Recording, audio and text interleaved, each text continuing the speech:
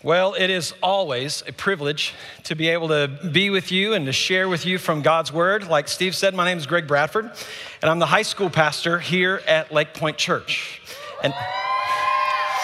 And if you will allow me to brag for just a minute, you know, I get the opportunity to travel around from time to time and see a variety of youth ministries and see what God is doing in churches around the country. And there's a lot of talk out there these days about the next generation, and a lot of people are fearful and worrisome about the next generation. Is there any hope for the next generation? And I'm here to tell you today that hope is alive and well in the students that are here at Lake Point Church. I believe that we have some of the finest young people that attend here, and it is my great privilege and honor to get to serve alongside them. God is doing some incredible things in them and some incredible things through them. I think as a church, you can be incredibly proud. I'm married to my beautiful wife, Rebecca, and we are celebrating our 15th wedding anniversary come this January. And so we're really excited about that. Sure, you can applaud. I know it's for her and her perseverance. We also have 3 wonderful, amazing young children. And then we have 2 other ones. And no, I'm just kidding. We just have 3 kids, Jacob, Judd, and sweet little Abigail. And for some of you guys know our story with Abigail. When she was born, she was actually born with a series of significant heart defects. In the first year of her life, she had a couple of surgeries to surgically repair them. And so many of you guys have been praying for her and praying for her health. Specifically, some of you guys have been praying for her energy. And I want you to know that we are grateful for that, but you can stop praying now, okay? She's 3, and she's got all the energy that we can handle right now. I really do appreciate all the prayers that you guys have extended to us, and we are grateful. But I can tell you this, that peace seems to elude our household. For those of you guys with young children, you know exactly what I'm talking about. It seems like there's always drama. There's always some sort of conflict. Our house is always full of noise, and there's always a mess, right? We're just in this season of life, and I see a lot of young parents of young children out there just nodding their head. And there seems to be this common prayer we all pray. We all pray for peace and quiet. Matter of fact, when I come home at night, I always know what kind of night we're going to have. Because before I walk in the garage door, I listen inside. And if I can hear a lot of noise, if I can hear yelling and screaming, I know things are all well and good in our household. Because if I walk in the house and it's quiet, somebody is in trouble, right? And I just know that it's a loud environment is just commonplace in this particular season of our life. And for many of us in this season of life, we just pray. We just pray for moments of peace and quiet. It's a prayer similar to what we pray for our world right now. Because if we were to be honest, we look at the news and we look at all the stuff that's happening in our world just seems to be full of violence and sickness and things like terrorism. And quite frankly, there is no shortage in our world of things that will rob us of this sense of peace and serenity and security, right? Matter of fact, that same sentiment could be extended to a lot of believers that are here today. That you would say, that's kind of the way that I feel in my life. That for whatever reason, this idea of a peaceful life, a peaceful existence, that sense of calm in the midst of the storm has seemed to pass me over for some reason, despite all the promises that we have in Scripture, right? There's many of us here that would say this is real struggle for us, even though there are passages like Jesus said in John chapter 14, he says, "My peace I give to you." Before he ascended into heaven, he told his disciples, you know, in this world, you're gonna have trouble. But take heart because I have overcome the world. And I'm telling you these things so that you might have peace. Our passage today is Colossians chapter 3. Look what Paul says to us about peace. He says this, "Now let the peace of Christ rule in your heart, since as members of one body, you were called to what? Peace. So there's a lot of us here today that would, if we were really honest with ourselves, feel this incredible tension between what we read in Scripture and the promises that we see from God about the peace that He wants to extend to us and what we really experience in life. Some of us feel this tension very deeply and personally in our lives right now. But before you feel as if this is simply just a personal issue, that the lack of peace that you're experiencing in your life is really just something that is private and internal, just ask the people that are closest to you. If they know or if they've noticed your lack of peace, ask your loved ones, do you think I've got a peace problem? Do you think this is something that I struggle with? And I guarantee you'd be surprised at your answer. Because a lot of them, you might start hearing descriptors like tense, preoccupied, distracted, easily agitated. And if those are the descriptors that they start to use when they describe you, you might have a peace problem. If when tensions rise, your tempers go up, or when margins seem to decrease, so does your capacity to connect deeply with other people and to connect with God. You might have a peace problem. And here's what we're going to find today. That in order for you to have peace, it's going to cost you.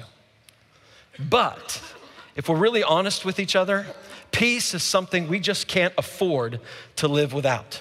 Peace will cost you, but we just can't afford to live without it. Now today, I don't want this to be an oversimplification of what for some people is a very complex issue. I understand that for some people this is deeply personal and this is deeply complex. Nor do I want to preach today an exhaustive list of things that take our peace. But what I do want to do today is I want to take a look at this particular passage in Colossians, because I think this passage highlights for us two of the great enemies of peace. We're going to call those things today the peace takers, okay?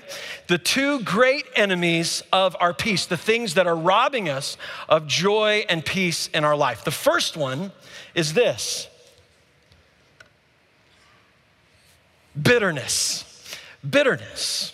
Okay, so a couple of years ago, I was at the local Chick-fil-A, all right? Now, I frequent Chick-fil-A quite often, and so this was a couple of years ago, back in the day when some of you may remember we only had one drive-through at the Chick-fil-A.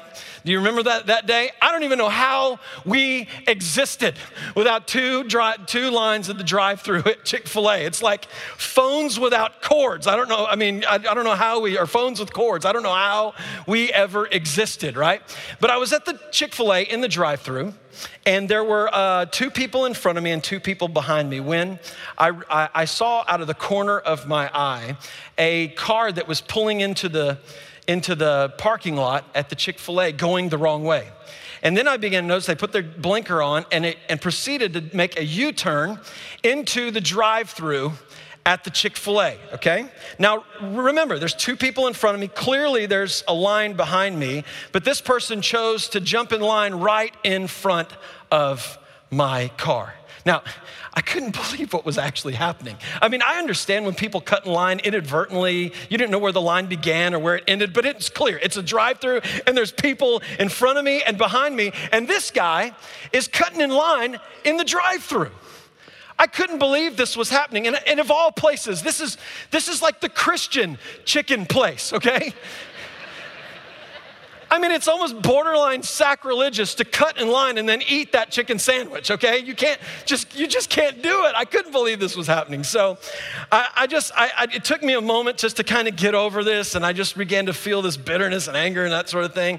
Just felt like I needed to let it go. I ordered my food and proceeded around to pay, and then the guy in front of me pulled up to pick up his food. Now, let me give you a little broader context about our local Chick-fil-A and their policies and procedures. When it comes to the 100th customer at our Chick-fil-A, you get your meal for free. So some of you guys already figured this out, okay, right? And when they give you their meal for free, they celebrate it in the best way possible. A large, obnoxious cowbell, right? And they start ringing that cowbell, and everybody in Chick-fil-A is all excited, except unless you're the 101st customer, which that's what I was, okay? And so I couldn't believe what was happening. I sat there for a moment just seeing this take place and everybody celebrating. It looked like they were giving him balloons and cash and all this kind of stuff. I'm like, what? That was my chicken sandwich. I couldn't believe that, and even to this day, I still have yet to be the 100th customer at Chick-fil-A. And so it took me about a week to kind of get over this, right? I was so bitter. Apparently I've got issues, I was so bitter and I was so angry. And about a week later, okay, this is not a pastor embellishment, okay? I'm telling you, this is what took place. So I showed up a week later, and I pulled into the drive-thru. This time, as I was pulling in, there was another car that was going the wrong way in the parking lot and proceeded to make a U-turn into the drive-thru line at Chick-fil-A. And I did what any good Christian pastor would do. I hit the gas, right? I went as fast as I could. I said, oh no, this is not happening again, right? And so I pulled forward and, I felt pretty good about that. I ordered my food and began to pull around, got my food. And as I was driving off, I kid you not, do you know what I hear right behind me? It was the cowbell, right? I couldn't believe it. I was like, God, you apparently have an incredible sense of humor, right? I'm just praying to God, will you ever relent and let me be the 100th customer? I couldn't believe it. But I thought this story illustrates beautifully our point today, right? This is the beginning of bitterness and anger in our life. It always starts with a seed, a small thing. And if we could sum up in a simple summation, what the sentiment that describes bitterness and anger, it's this right here. You owe me. Isn't that right? That's my chicken sandwich. If we were to sum up or boil down the idea of our bitterness and anger, it really can be summed up in these three simple words. You owe me. You stole my raise. You stole that that's my promotion that I was supposed to have, right? If you knew how hard I worked, you knew how much I deserve that, right? You owe me. You owe me an apology. Somebody owes me respect. You betrayed my trust. You betrayed my confidence. You broke my heart. You stole my childhood. This is the beginning of anger and bitterness in our life, this simple concept right here. But here's the danger when it comes to anger and bitterness. If it's left unattended in your life for long, you see, anger and bitterness doesn't color inside the lines, does it? It begins to bleed out and infect other areas of your life as well, right? It's why a single perceived injustice can fuel even the most insignificant faults and offenses in other people. It's why something can happen at work. Your boss or your coworker does something to offend you, and you go home, and your frustration and your anger is taken out on your spouse or your kids, right? You see, anger doesn't stay between the lines. Matter of fact, anger and bitterness, it fuels other areas in our life. And even the most insignificant offenses become a big deal, because anger or bitterness left unattended for long goes from you owe me to everyone owes me, right? And here's the deal. If we leave this unchecked in our heart and it is allowed to fester and stir inside of us, I guarantee, as long as you continue to hold out for payment, you in the end will be the one who pays. It will rob you of your joy, and it will rob you of your peace. It clouds your judgment. You can't make good decisions when you're angry or frustrated or you're holding a grudge towards someone or towards someone else, right? And it distances you from your relationships, the people that you hold most dear. It begins to affect even the relationships of the people that you love the most if we allow bitterness and anger to remain in our lives. So let's take a look at what Paul has to say. Matter of fact, if we back up just one verse from the first verse we just read a few minutes ago about let the peace of Christ rule in your hearts. This is what he says just preceding that. He says, bear with each other and forgive one another. If any of you has a grievance against someone, forgive them as the Lord has forgiven you. Now that's a tall order, isn't it? When we really begin to consider, just for a moment, the extent to which God was willing to go to extend to us grace and forgiveness and love. And we see how much we've actually been forgiven. It makes those offenses and those grudges that we've been holding against other people seem so insignificant, doesn't it?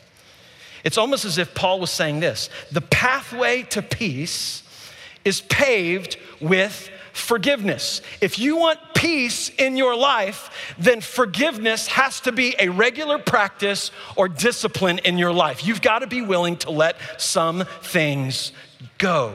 Matter of fact, we said at the outset of our talk this morning that peace is going to cost you something. For some of you today, in order for you to reestablish this pathway of peace in your life, you're gonna have to let go of some debts that people owe you. As justified as your anger may feel, in order to regain peace in your life, in order to mend relationships in your life, in order to get some clarity about the way that we make judgments in your life, you're going to have to let some things go. The pathway to peace is paved with forgiveness. Now, the second great enemy to peace, or the second great peace taker we're gonna talk today, is about worry. Now, Jim Collins in his book, Great by Choice, talked about a particular type of worry or fear that's actually productive, or that's actually helpful. And we never associate fear and worry with actually something that's helpful, but when he talked about this, it made perfect sense. He calls it productive paranoia. It's the kind of worry and fear that causes us to put necessary safeguards up in our life, boundaries in our life that help protect us from real dangers that are out there, to protect our organizations, our businesses, our families, us personally. There are things that we can control in our life, boundaries that we can create, safeguards that we can create that actually protect us. And he calls this productive. It's productive worry, or productive fear. It's things that we can control. It's where we get things like fire codes or seatbelt laws. For some of you are parents in here, productive paranoia is you creating healthy boundaries for your teenagers to help protect and guard them from real dangers that are out there. There is productive worry and fear, things that we can control, but the reality is what we struggle with the most is that unhealthy preoccupation with things that are completely out of our control, right? And if we're honest, there really is no shortage of things to be worried about, especially if you have kids and you begin to look in our world and the world that they're gonna grow up, you could just be completely consumed with fear and worry. And here's what it does to us, right? Fear and worry causes us to fixate or to be completely consumed on this picture of maybe this feared reality. Like, what if this were to take place? And as we become more consumed with it, as we become more fixated on this feared reality, in turn, what it's doing is it's robbing you of peace and joy in other areas of your life, doesn't it? Some of you have been there before. You become so consumed in this one area, it doesn't matter what else is happening all around you. All you can think about is this picture, this feared reality. What if this happens? What am I gonna do? It's completely out of our control. And guys, we love control, don't we? We just love, matter of fact, we spend tons of resources, money, and time trying to control our worlds with cell phones and calendars and all. We spend so much time trying to control our world so that when it comes to things that are out of our control, we just become consumed and fixated. And here's what it does. It blocks out, it robs you of joy and peace. All the things that are happening around you that are good, you miss out on.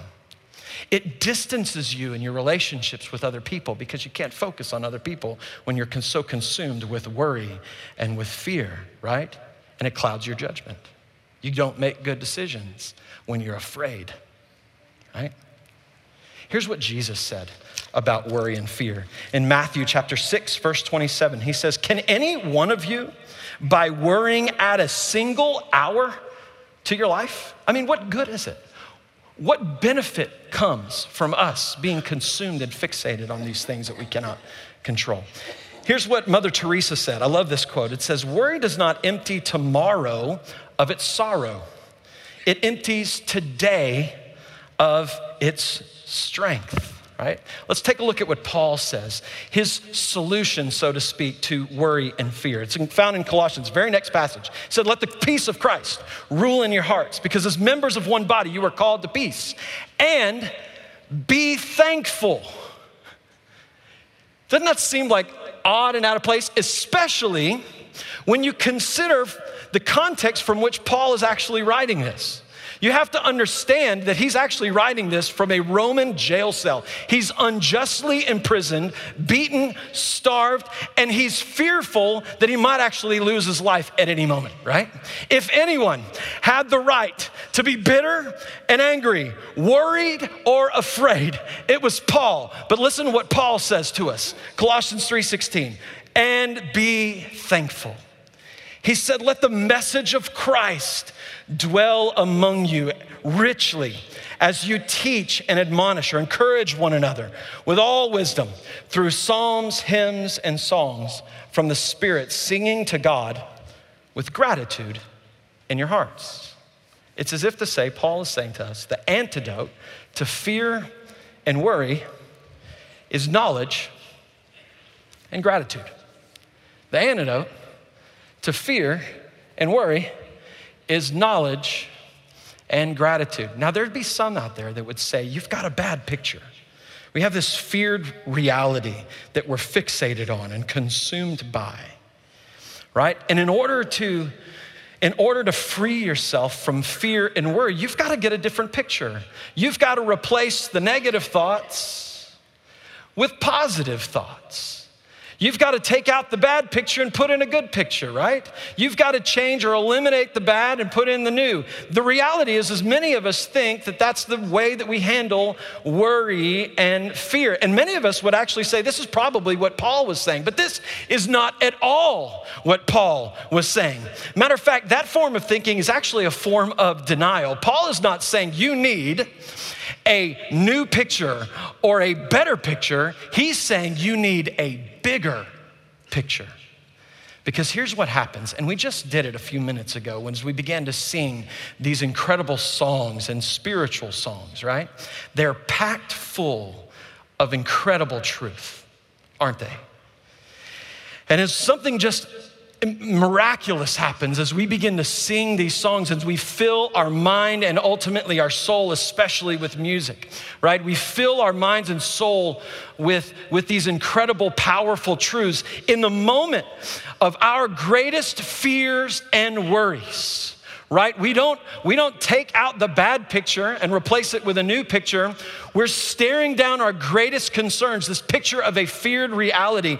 We don't find new information, we find better information, right? We begin to look at this picture and understand that God is right there with us in the midst of our greatest fears, concerns, and worries, that he hasn't left us, he hasn't forsaken us, and that God can redeem all things. We find in God's word, and we find through knowledge and truth, especially through the singing of songs and spiritual songs, we find this incredible truth that God is not only intimately aware and involved in our circumstances. but that he is infinitely above all circumstances as well. Do you see the difference? It's a game changer when we begin to not find a new picture to focus on, but just get a bigger picture. And there's nothing like worship and truth, God's word. So Paul's saying, the greatest antidote to fear and worry is knowledge and gratitude. When we can stand and say, God, even though I'm in the midst of what seems like a hopeless situation, I know that you are greater than all things and that you can work through all things. And I'm just grateful that you know me, you know what I'm going through, and you will be with me. I don't have to do this thing alone, right? One of my favorite books of the year, by far the best book that I've read all year, was by John Ortberg. The name of the book, the name of the book was called Soul Keeping. All right, great, fantastic book. And in his book, he talks about this particular idea. He actually calls this whole idea of fear, worry, and anxiety, he refers to it as troublesome thought, right? I think that's a great way to express that. But he said troublesome thought is simply defined as this. It's a way of thinking that doesn't take God into account. That worry, fear, anxiety is simply a way of thinking that eliminates God from the equation. That's what Paul's trying to say is you don't need a better picture, you just need a bigger picture. So a couple of years ago when Abby was born, we went through some really difficult, trying times. And I can just tell you, when it's your little girl and you're going through that, there is no fear and worry like the fear and worry you have for your own kids. And for months, we were just agonizing over, we don't know what was going to happen with her. We were going from appointment to appointment to appointment. And every time we went to a different appointment, it seemed like they were finding a new complication with her heart. Finally, when she was 6 months old, we went to the doctor and they found some pretty significant defects that had to be repaired. And they dropped the news that just hit us like a ton of bricks. They said she's gonna have to have a second surgery, and her next surgery is gonna be far more complex and certainly more invasive. And I just remember sitting in that office and my wife was there, and of course little Abby was there, and we were just speechless. Some of you guys have been in that moment where you just get news that just rocks your world. Some of you have been in far more difficult situations than we were, but you understand that you are just overwhelmed with fear and worry. We walked out of that hospital and we got into our car. We didn't say a word, we just sat there.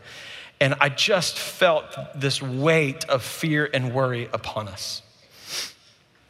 And so as we sat there in silence for a few moments, I finally turned on the car. And as we turned on the car, a song came on the radio. And I'll never forget this. This was just such a poignant moment between us and God. The song that came on the radio was by Chris Tomlin, and it was the song, God of Angel Armies. You know this song? Such a powerful song, packed full of incredible truth. And he began to sing that song, I know who goes before me. And I said, man, it's true. My God, he saw this coming. It doesn't shake him. He saw it. He's not shaken by this. He knows what's happening. He holds the future in his hands, right? And I know the God that goes behind, the God that has been faithful, the God that has been good to us, the God has saved us in the past. We know of his goodness and faithfulness. He's the God of angel armies, and he's by our side. And I just remember sitting in that moment full of fear and worry and anxiety. And all of a sudden, it was as if the Holy Spirit entered that car, and through the truth of God and the knowledge of God ushered in the peace of God in our lives. And we experienced something that many of you have experienced before. It's what Paul talks about in Philippians chapter 4. He says, it's the peace that surpasses understanding, right? It was the knowledge of God. In that moment, it was my belief and faith and understanding of who God is and how he operates that ushered in the peace of God. We said at the outset that peace is gonna cost you something. can't afford to live without it. For some of you, peace is going to cost you a debt that you've been holding on to, hoping that would be repaid. Let's be honest. There's no way in the world that person or those people are ever going to pay you what you hope to get. So if you want peace, you gotta practice forgiveness. You gotta let go of that debt. It's gonna cost you. For some of us that are just racked with fear and worry, and you're fixated by this picture of a feared reality. For some of us, we're trying so hard to control our future. Today, what it's gonna cost you, what peace is gonna cost you, is control. It's letting go of control, the things that you can't control, and putting into the hands the God that controls all things. Let me pray for you now. God, we are grateful for your word and the promises of peace in your word. God, we understand that for many of us, this idea, that reality just seems to elude us, God. So I pray today, God, that you would give us the confidence, the courage, and the ability, God, to let go of some things that we've been holding on to, whether it be trying to control things that are completely out of our control and allowing worry and fear to consume us. Or maybe, God, we're holding out a debt. We're hoping for payment, God, and in the meantime, it's destroying our soul, God. Give us the ability and the courage to let go of some things today and to see your peace, the peace of God, flood our souls. God, we love you. We pray all of this in the incredible name, the powerful name of Jesus. Amen.